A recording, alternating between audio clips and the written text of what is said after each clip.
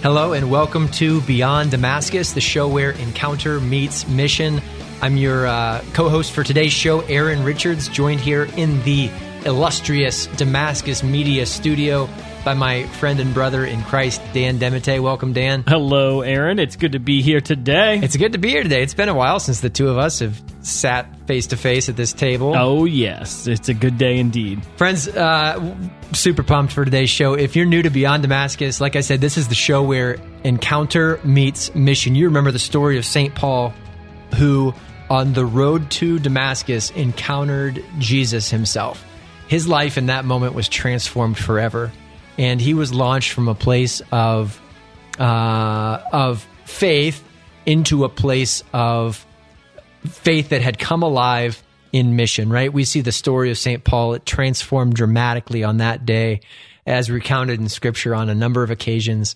And that's our goal here in the show, that we would talk about and reflect upon and give testimony to the fact that when we enter into a life of encounter with Jesus, that its next logical step is a life of mission where we are truly transformed. So, Dan, you want to kick us off in prayer today? Absolutely. In the name of the Father, and the Son, and the Holy Spirit. Amen. Lord, I pray that you would transform our minds and our hearts to be dedicated to mission, that like St. Paul, our encounter with you would transform us so that our lifestyle had a new purpose and a new meaning. Yeah. Lord, I pray that you would set us on a new direction. I pray, Lord, for all of our listeners who have been working and laboring in the vineyard of the Lord, who are tired and heavy burdened, and that burden would be lifted off of their shoulders, that they would just be re-energized, reinvigorated today on this show. I pray, Lord, that you would infuse a missionary zeal and a passion Lord. in their hearts. Yes, Lord. Thank you, Jesus. Lord, we love you, and we're so blessed for the opportunity that we have to partner with you. When we partner with you, everything in our life is better. Yes. So, Jesus, give us the grace to say yes to the mission that you've called us to. And if that word's foreign to any of our listeners today, I pray that you would transform our hearts, that we could come to know you better through the call that you've placed on our lives. We pray this all in Jesus' name. Amen. Dan, you and I just walked out of, for the sake of all our listeners coming to know, you and I just walked out of what is an awesome day of orientation and training on mission with our with how many 35 members of our missionary staff. Yeah. And what an incredible morning it's already been. I'm so convicted again, just the life in that room as all of these men and women who have truly given their yes to the Lord in varieties of radical ways here at Damascus and Centerburg. And what an inspiring day as we're putting together kind of the ideas for today's show. That's sort of the direction we're heading, right? Yeah, it's amazing. I think, when we encounter Jesus Christ, Jesus launches us onto a mission. And for some people, they encounter Jesus and they get super passionate and they want others to know who Jesus is.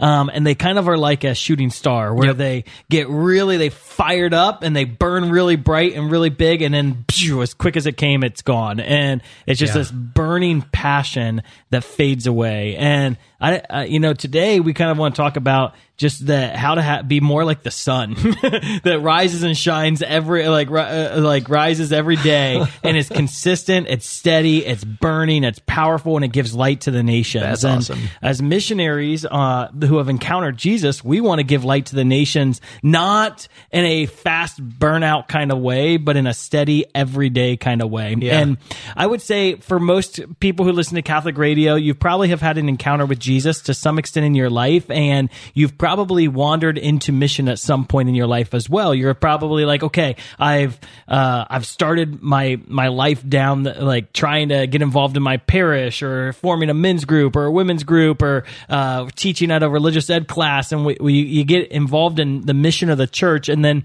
sometimes that burns brightly over a long period of times, and sometimes it kind of burns out and you're a little beat up and you're tired. And so today we just want to encourage our listeners and really give a vision for how to burn brightly day after day consistently with a missionary zeal for the sake of the kingdom that just never wanes.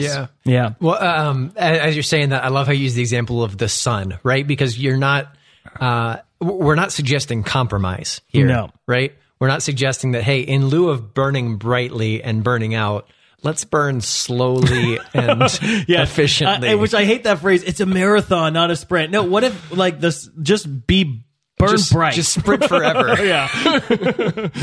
Because like if you're like, oh, it's a marathon, that means I can just be lazy or not that marathon runners are lazy. No, not at all.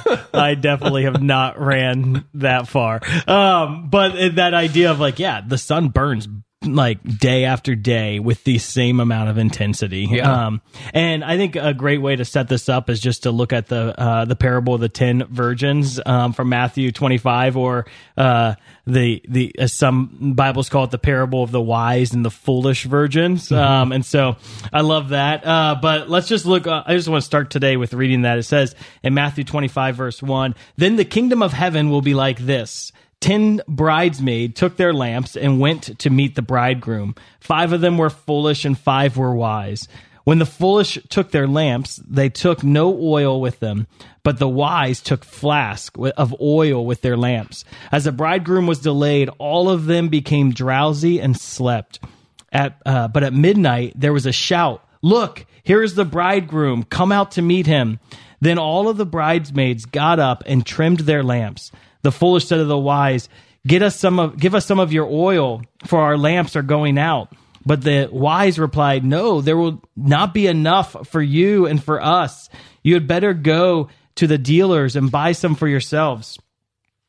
And while they went to buy it, the bridegroom came, and those who were ready went out with him into the wedding banquet, and the door was shut.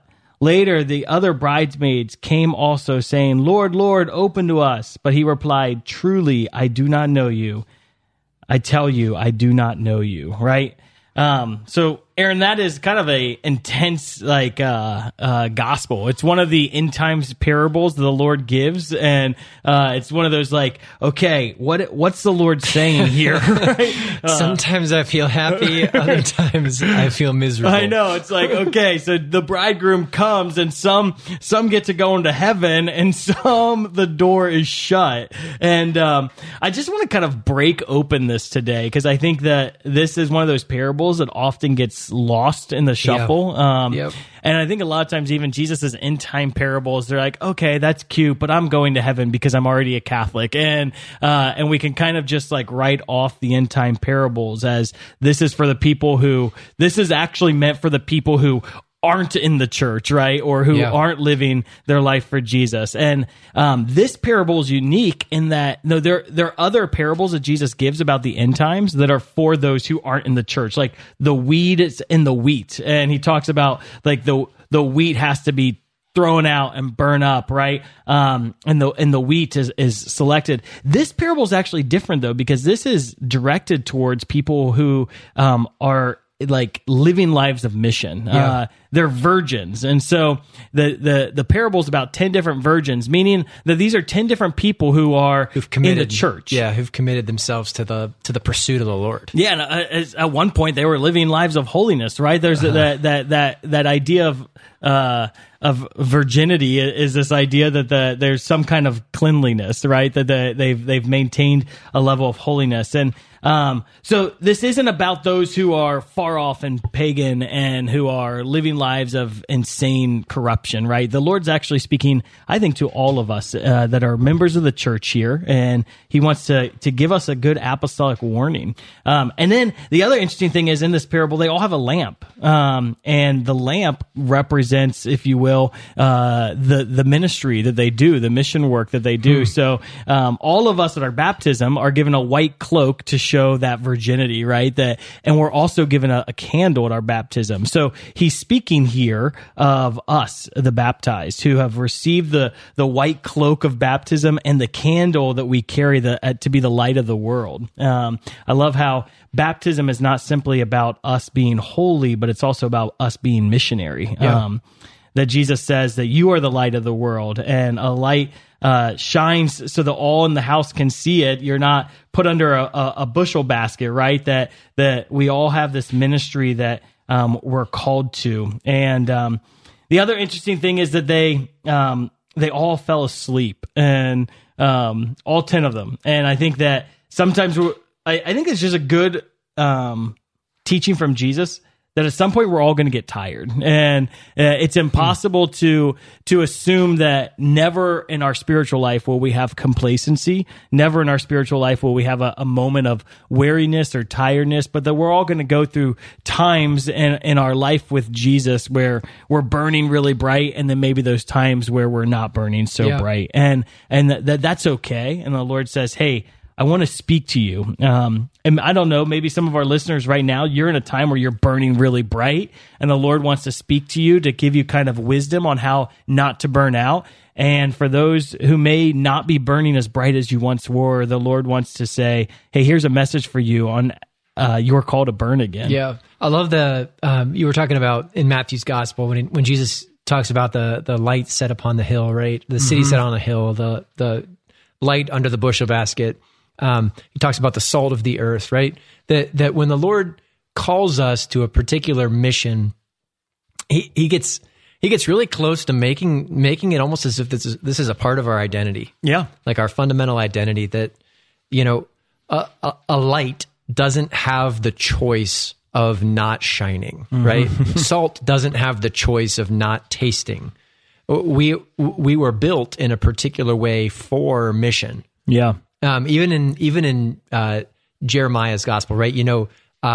Those beautiful identity affirming valuation words of I knew you, and like before I knit you in your mother's womb. Yeah. That the phrase that Jeremiah uses, it actually identifies that I knit you together for a particular work. That prior to even our conception, that God had in mind a particular mission for which He designed us. So it's so cool as we identify just those themes, those ideas that we are made for a particular mission. This isn't just the circumstance. Yeah.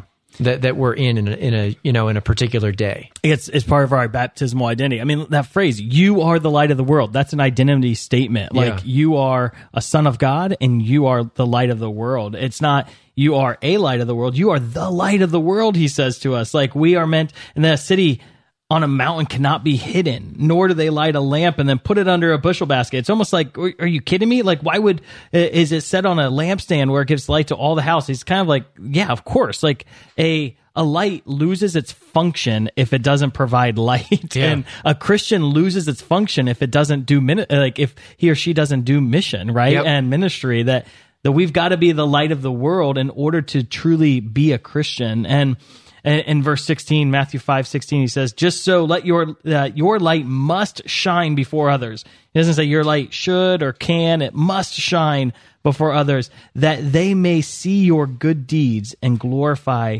your heavenly Father, right? That they need to see our good deeds, that we need to shine for them to see. So I think this is a parable for all of us. So we've been given this light, and there are some who they were ready when the bridegroom came, their light was still shining, and others, when the bridegroom came, their light was no longer shining.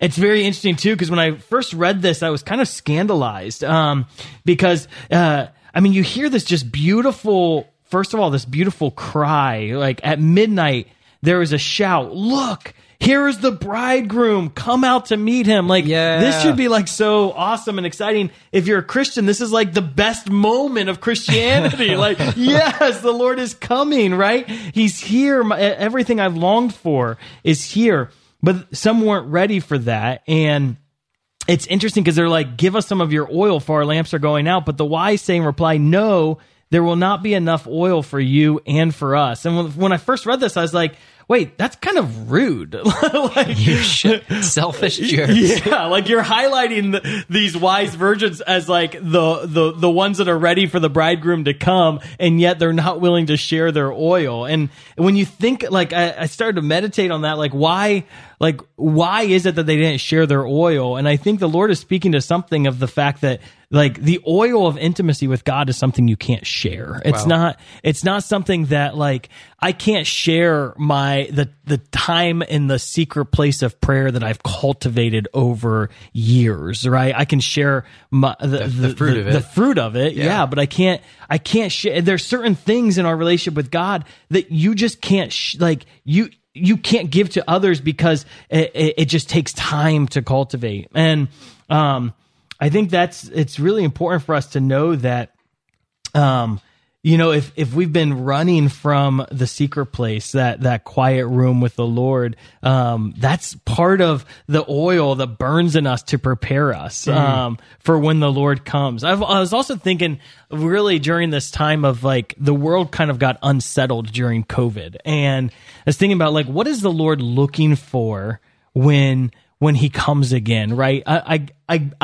My guess is in different times, when the Lord comes, it's going to be a pretty unsettling time. And there's going to be, even before the Lord comes, there will be a lot of unsettling times. And perhaps in the coming decades, there's going to be some drastically unsettling times for us as Christians. And what's the Lord looking for there? I think it's a bridegroom kind of intimacy, where, he's not necessarily, I think a lot of times we use war language, like, we need to be ready for battle. But the Lord's highlighting here at the end, he's looking for bridegroom intimacy. And there's something about that where bridegroom intimacy means I'm not going anywhere. Like, at the end of the day, no matter what happens, husbands and wives are sticking it out together. And that idea of no matter what comes in the next decade, no matter what comes in the next 100 years, like, I'm not going anywhere, that we're with the Lord no matter what. And it's almost like bridegroom intimacy goes beyond the emotions, right? As well.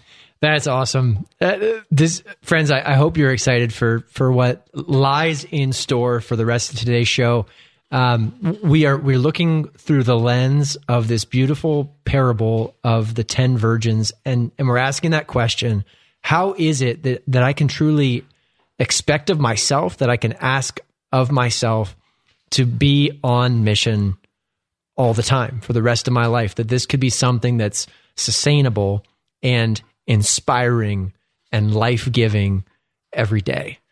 Because as you know, here at Beyond Damascus, we like to say, it's almost a tagline, every single one of us is called to a life of full-time ministry, whether you work in the church, whether you work at a school, whether you work in the workplace, whether you work in the home, right? That every single one of us is called to a life of full-time ministry. The question is, how is it that we're called to effectively live that out? Thanks for joining today for Beyond Damascus. We're going to take a quick break.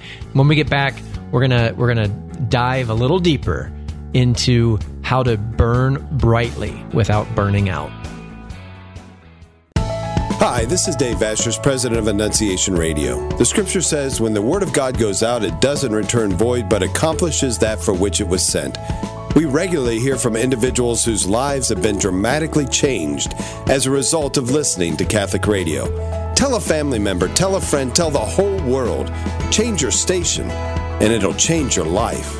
The world needs EWTN Catholic Radio, now more than ever. A brand new item at EWTNRC.com this month is the Holy Face of Jesus Shroud of Turin plaque. This 5x7 wood plaque features an authentic image of Christ's face on the shroud.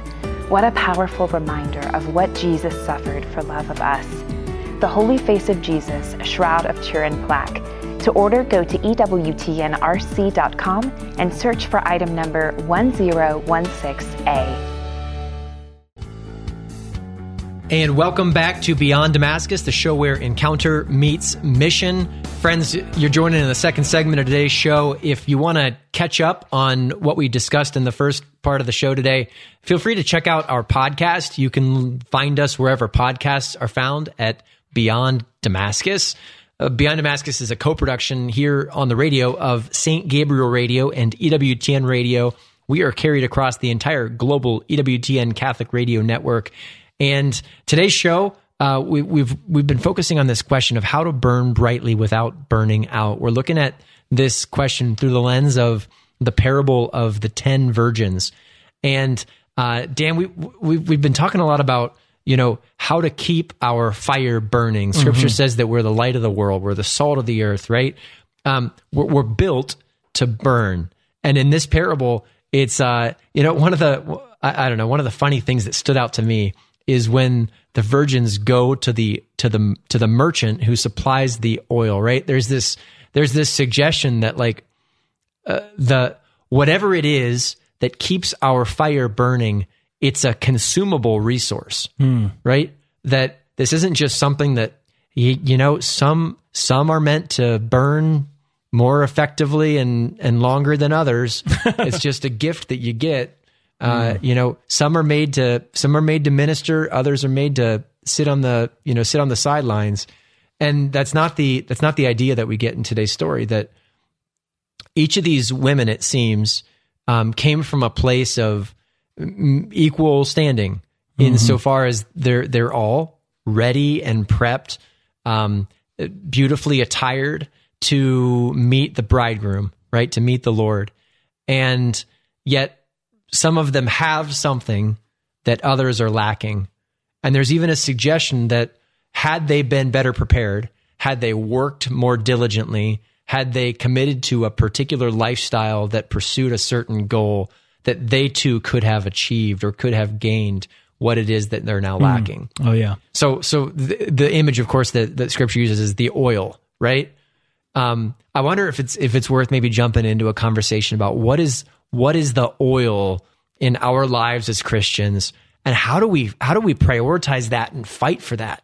Yeah. That we don't end up running out of steam, right? Yeah. Well, and just think about how tragic this parable is, that these were people who were once burning. They once had it. They once were on fire for the gospel. And then when the Lord came, they weren't ready for him. And that's just, it's, the Lord wants us to be ready, and he wants us to burn consistently for him in a kind of that bridegroom kind of intimacy. So Aaron, I want to just highlight 4 areas of how we can, of how we can maintain the oil, right? That can, as you said, that consumable We'll see if any resource. more come up through the course of conversation. I think the first one is just a bridegroom intimacy and prayer. If we're talking about the Lord, when he comes again, he wants a bridegroom kind of relationship, that he wants us to have, as I was saying before the break, that kind of marital love, where we are fully given day after day. There's a difference in Greek of the different kinds of loves. I'm sure we've all heard that. The eros kind of love and the agape kind of love. And eros is that love that's really fueled by the passions, that I'm in love with you, and there's this passion inside of me that lets me fall deeper in love with you. My brother Peter teaches 8th grade religion class at one of our Catholic schools here in Columbus, and he texted me yesterday. He was saying, how do I describe eros love to these 8th grade students? And we were talking back and forth about C.S. Lewis and the 4 loves. And then he's like, I think I may have dug myself into a hole, because yesterday I referred to Eros love as kissy love. Yeah, that's digging yourself into a hole. That's hilarious. All right, so there's that kissy love, right? And actually the Lord gives us that at the moment of our conversion, where we just fall deeply in love with him often. Yeah. And there's that moment when if any of us are married or have we have that Eros kind of love with our spouse as well, where we fall in love. And that's such a good gift. It's such a treasure. But then you kind of realize that that's not, once you're living in relationship with another person, you realize there's a deeper form of love too, that agape love, which is, so if eros is marked by passion, agape is love that's marked by sacrifice, and that I'm willing to lay my life down for you.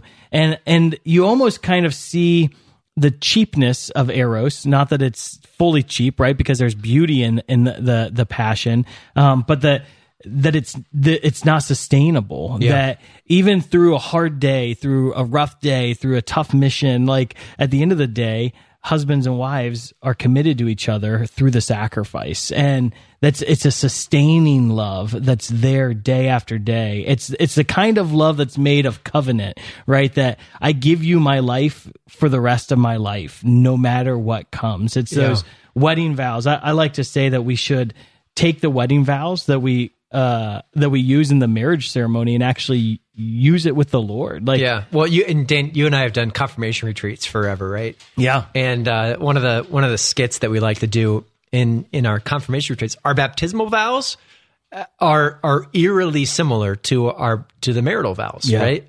That every time we profess our commitment to live in relationship and covenant with another person, whether that's our husband, our wife, or whether that is the Lord, like there's a sacramental reality to the fact that these words are intentional. Yeah.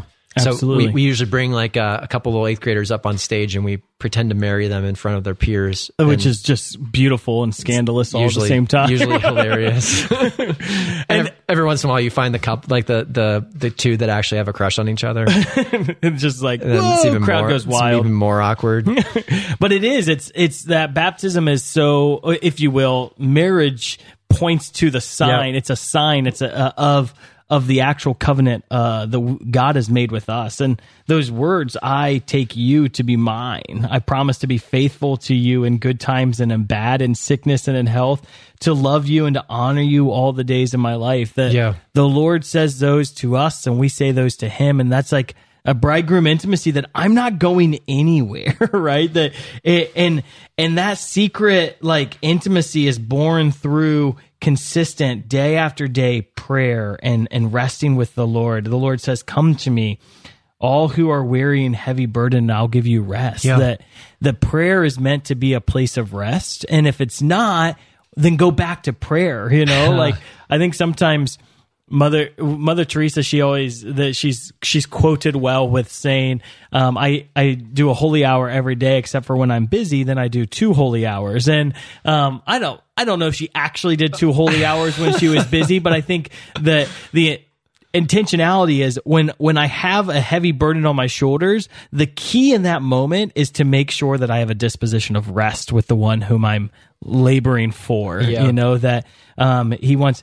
And then that secret place of prayer, that intimacy always bears fruit as well. Like you could imagine that the intimacy of marriage, that bridegroom intimacy the Lord speaks to, it bears forth abundant fruit. And so the Lord wants that intimacy to be the place that bears the fruit, to be the place that allows us. So I think first and foremost, we just need to see our prayer time as like, okay, I'm going to get the oil every day. I won't run out. It's like, what was that flask of oil? They had enough to store because they were ready to go because the Lord had been depositing in them. And that intimacy with the Lord is where we get deposit. That's beautiful. Yeah. I love that.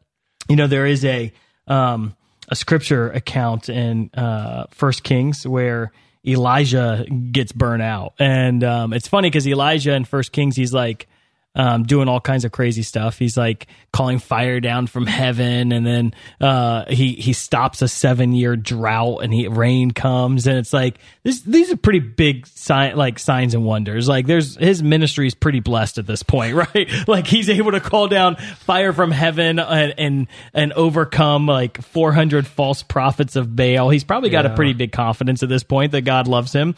But then a few chapters later, it says that then Elijah lays down under a broom tree and falls asleep. Suddenly, right before that, it says he was afraid and he fled for his life because, he calls down fire. People start getting angry. And he says, enough, Lord, take my life, for I am no better than my ancestors. So he's kind of at a point where he's praying for death, right? And I would say that's a ministry burnout.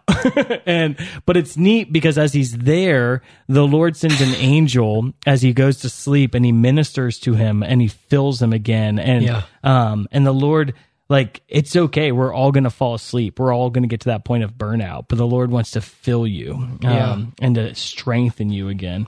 So I mentioned earlier in the show, Dan, that you and I just were able to step out of, taking a little break from an all-day staff retreat that we have here on campus. We've got 35 of our missionaries who we're committed to being reestablished in our missionary culture. And one of the stories that you were sharing this morning with the crew was just about those first years in youth ministry. And as you're saying this, like I remember those.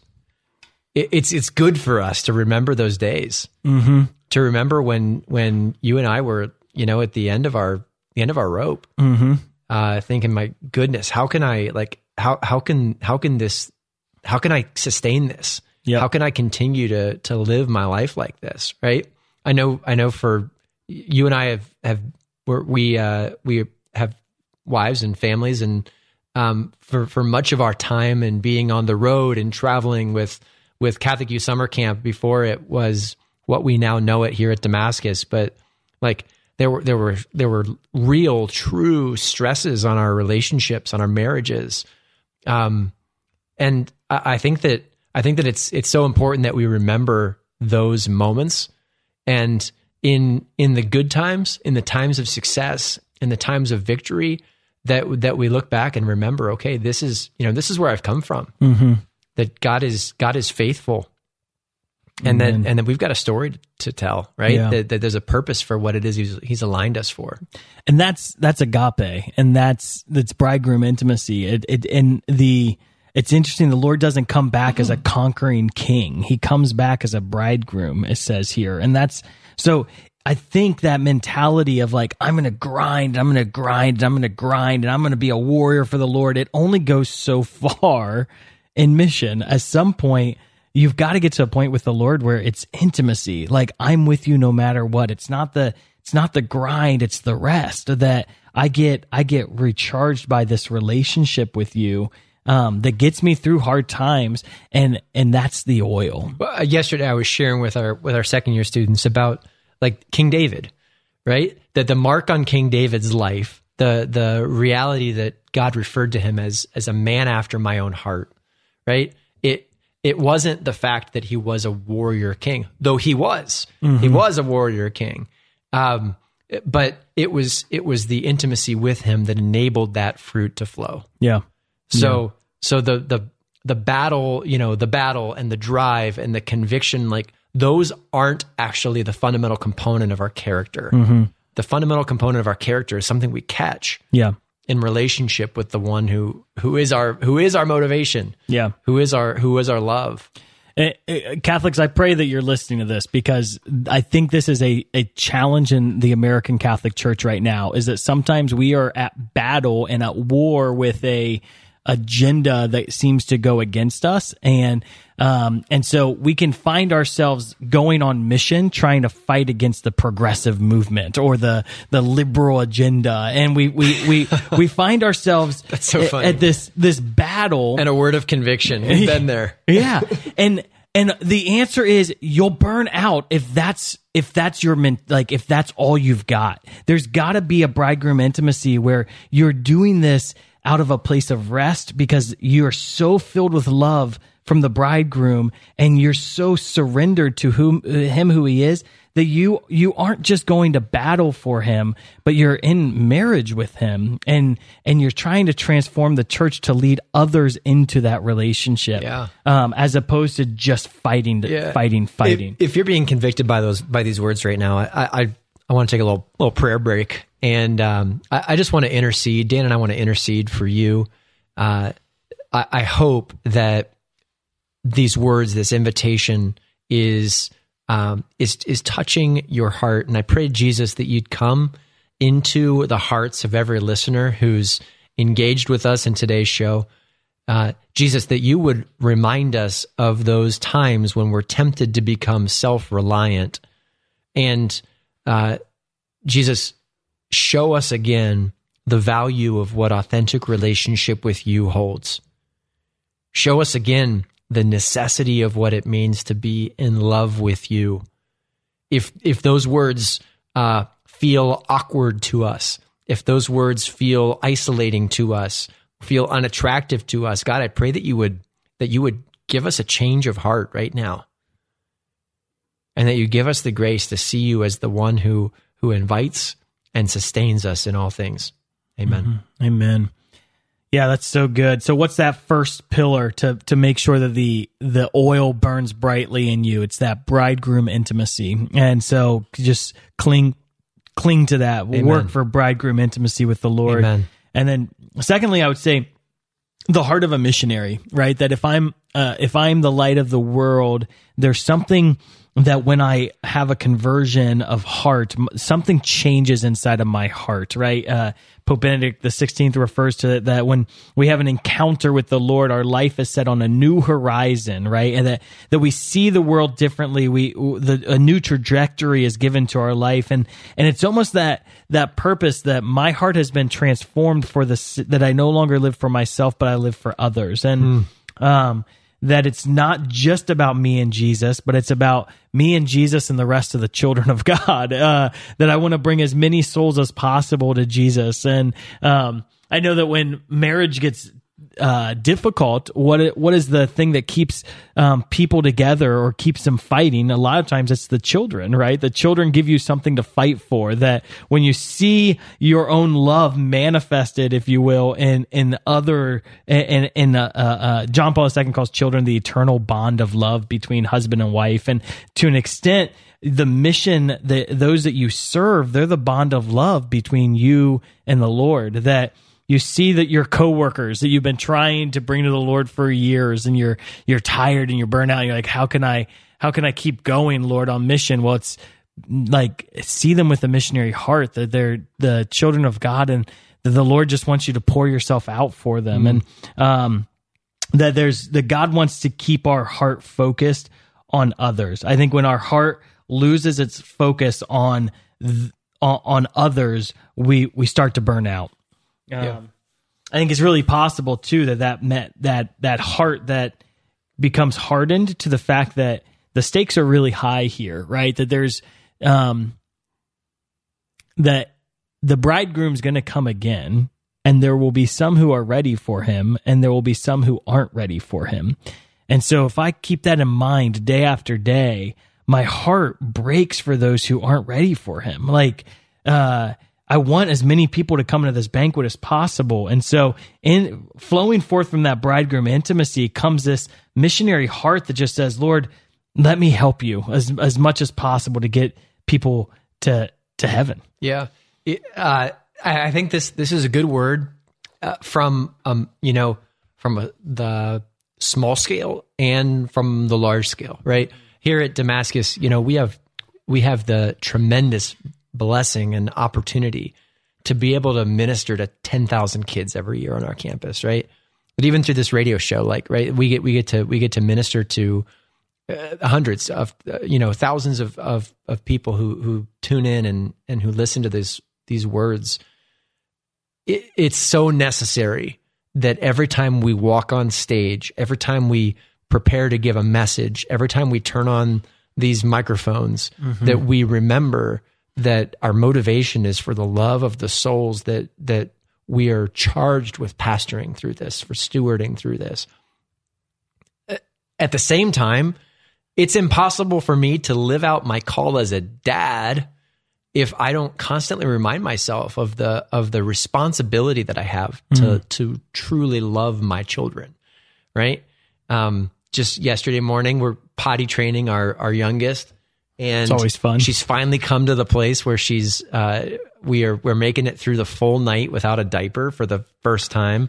And this probably isn't the first time this has happened. This is the first time that I've had the great pleasure of dealing with it since we've started doing diaper-free evenings. But yesterday morning, Felicity woke up with a wet bed, and it was a beautiful reminder to me that, because my motivation before I opened the door was love and mercy. I was so excited to hear her voice when she spoke in the morning. And then I walked over to her room, and when she said, I've got a mess for you to clean up, I didn't get upset, right? I didn't get frustrated.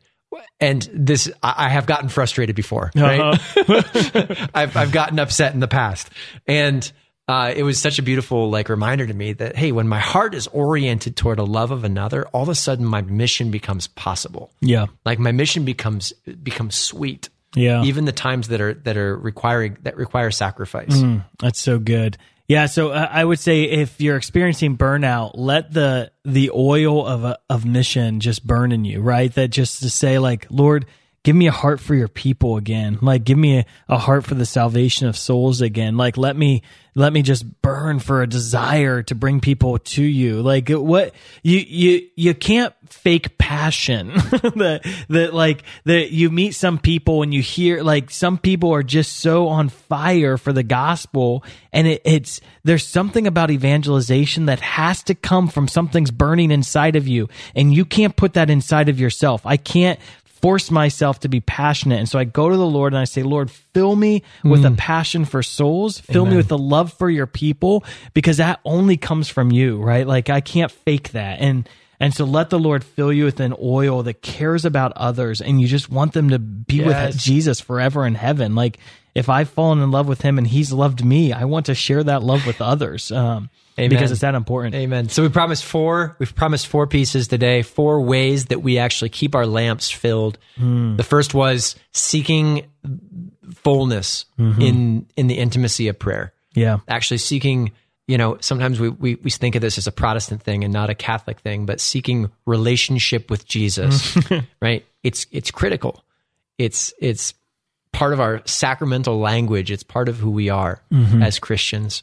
And second is to seek a heart for the people that God's given us charge over, to hunger for souls. Yeah. Thirdly, it's a very practical. We need community, right? Like, there's something about the fact that when Jesus sent his disciples out, he sent them out in twos, because it's really hard to do mission by yourself. Yep.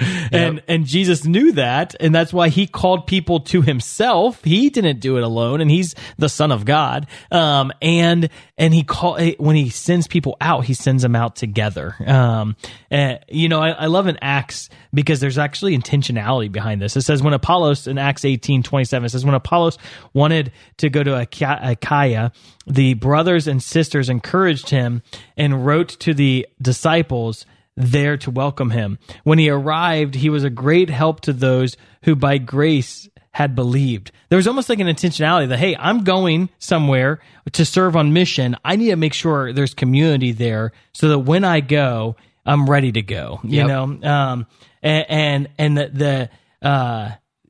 think it's important to ask ourselves, well, are there people that the Lord has me to work with so I don't feel alone? And do I need to co-labor with some people? That's awesome. I'm gonna risk, annoying you by saying again, we just stepped out of an amazing missionary. I don't know if you know this, but Aaron was really built up this morning. Praise the Lord. And one of the changes in language even that we've adopted here is that we are intentionally committed not to referring to ourselves as a mission, a business, a ministry business, a social entrepreneurship, right? That the apostolate of Damascus is fundamentally it's a community of missionaries that is on mission. That outside of the people that God's called to this assignment, there is no assignment. Yeah. And I think that's really interesting, because I think, the Catholic parish needs to start thinking of themselves as that as well, right? That we are a community that is on mission. The great, I just love Pope Francis's, he talked about the church is a community of missionary disciples. And so if the church, this is like a bold statement. What is the church? The church is a community. And what kind of a community is the church? One that is missionary disciples, that it flows forth from community. And so we couldn't, without community, we can't sustain missionary discipleship. And we have to be the right kind of community. So the parable of the 10 virgins, there's 5 who are wise and there are 5 who are foolish.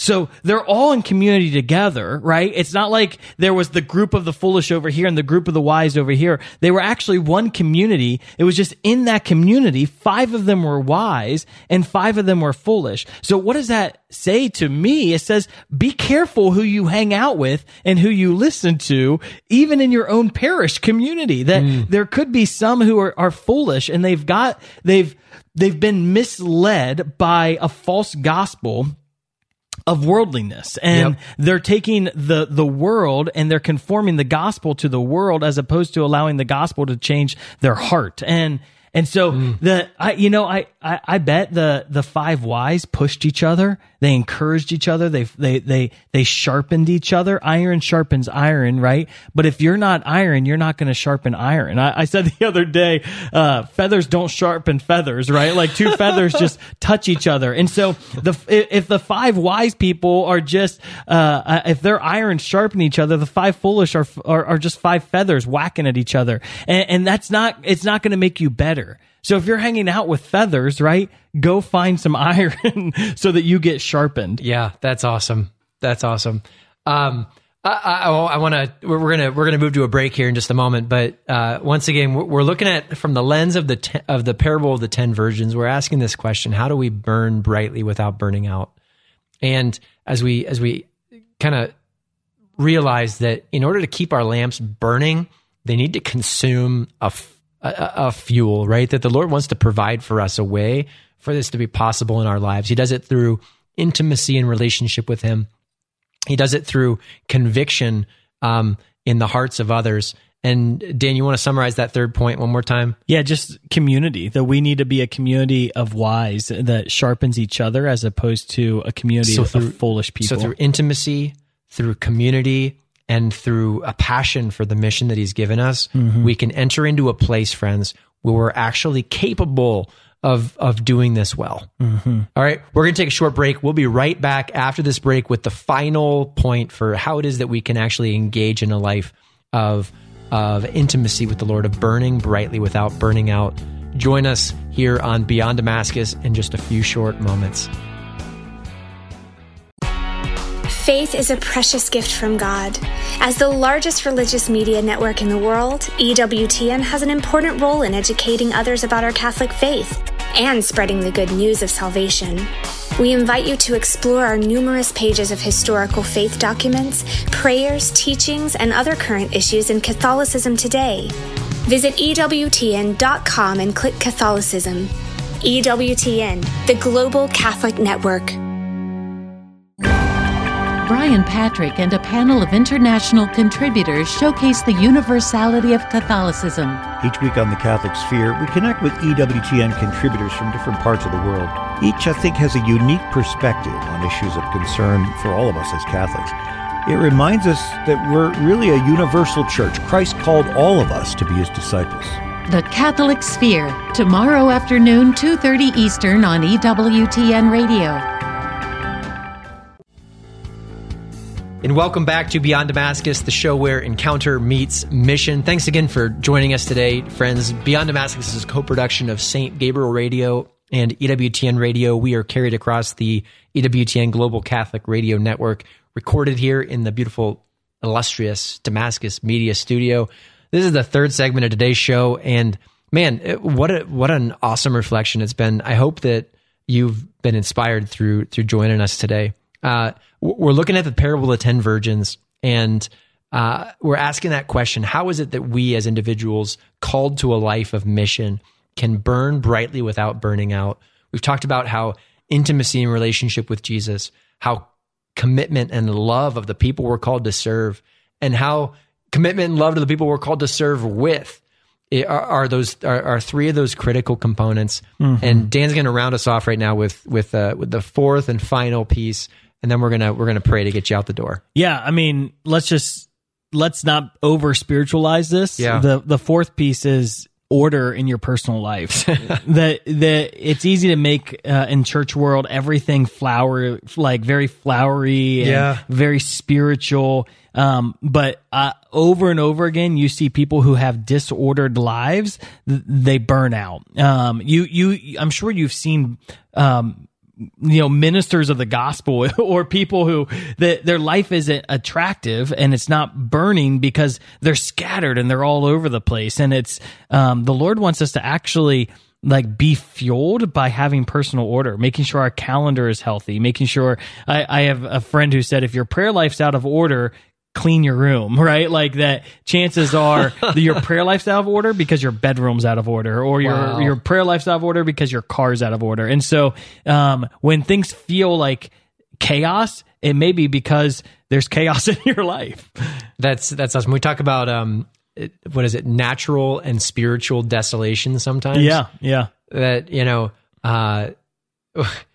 you shared a great testimony. Forgive me if I'm encroaching on your personal life too much. Feel free to share. Where's this going? This is a testimony I heard from a friend once of just being in a place of like feeling spiritually and mentally and emotionally exhausted and not knowing what was going on. And then your lovely wife asked if you'd been drinking enough water. Oh yeah, exactly. Yeah. Right. And sometimes it's just the simple stuff that we've got to put into order in our life. Discipline exists for a reason. Yep. Yeah. A lot of times here at Damascus, we love to welcome in, our missionaries that we work with on a daily basis. Oftentimes you see a marked difference in individuals who've come from high school or who've come from college. We love them. We love them both, of course, but it's apparent to us that there's a certain mentality that happens when you've been forced to build a schedule. Yep. Not that happens necessarily for all of us in college. Well, I have a personal annoyance with going through computer files to find the file I want. So I tend to overcrowd my desktop because I like files quick at hand. I can affirm that. Yes. And so I always know that when I'm getting stressed out at work, it's usually like, oh, I just need to stop and clean up my desktop. And then, and once my desktop's clean, boom, I'm ready to refocus again. And I think there's a lot of times that's such a natural thing. It has nothing to do with the spiritual life. But if I don't take time to organize a to-do list, to organize a desktop, to keep like my mission clean, then it's you can burn out and you can feel like things are wrong when they're not really wrong. You just have to have order and most importantly, Sabbath, right? That like if the Lord rested on the seventh day, we need to rest. Like that there's got to be an intentional time of rest. That the Lord's not asking us to like, if you go back to the sun, right? Like the sun burns brightly, but the sun also has moments where it's rising and it's setting. And even in our own weekly life, we need to have moments where we rise and we set, right? Yeah. To be refreshed and recharged and know how you Sabbath best to be recharged for the sake of mission. Yeah. That's awesome. And friends, we can do these things. Mm-hmm. These things can be accomplished in our life in a way that's meaningful and upbuilding. So just to round it off one more time, the difference between the virgins that enjoyed that place of connection with the Lord, the heroes of the story, and the ones that got turned away and left behind. It wasn't that they were born with it, right? It was that they did some practical things. And I think that if we can commit ourselves to some practical things, we can find ourselves in a place where we can be a ministry success story instead of a warning to future generations. Yeah. Right? What does it mean? It means identifying an intentional time to seek intimacy with the heart of Jesus. Mm-hmm. That if you are more convicted about the work that you're called to do than the one for whom you're called to do it or the one with whom you're called to do it, here's an invitation to reorient your heart, right? To resolve that, Lord, inspire me for the impact, for the souls that you intend to move. Sometimes, I know I work here at Damascus as our director for operations. Sometimes it's easy to not see the face of the person that you're serving. Jesus, inspire us with the fact that the work that we do is valuable. Why? Because you've called us to change the world, to do it with a community, to realizing, Lord, you've called us in such a way that we're called to labor together, and finally to work on those simple disciplines. Mm-hmm. The story would have been different if when they had gone to the merchant that afternoon, the girls had just thought ahead and said, I'm going to buy 2 canisters of oil, right? That would have been a simple process. And maybe if they'd put their agenda together for that day, they would have figured that out. That's our invitation. Friends, I want to thank you for joining us for today's show. Once again, I said it earlier, but I'll say it again. If you want to hear what it is that we talked about today, again, if you want to be reminded of this or to share it with a friend, check us out wherever podcasts can be found at Beyond Damascus. The title of the show is Beyond Damascus. And we want to give a special shout out again to St. Gabriel Radio and EWTN Radio. God bless you and have a great day.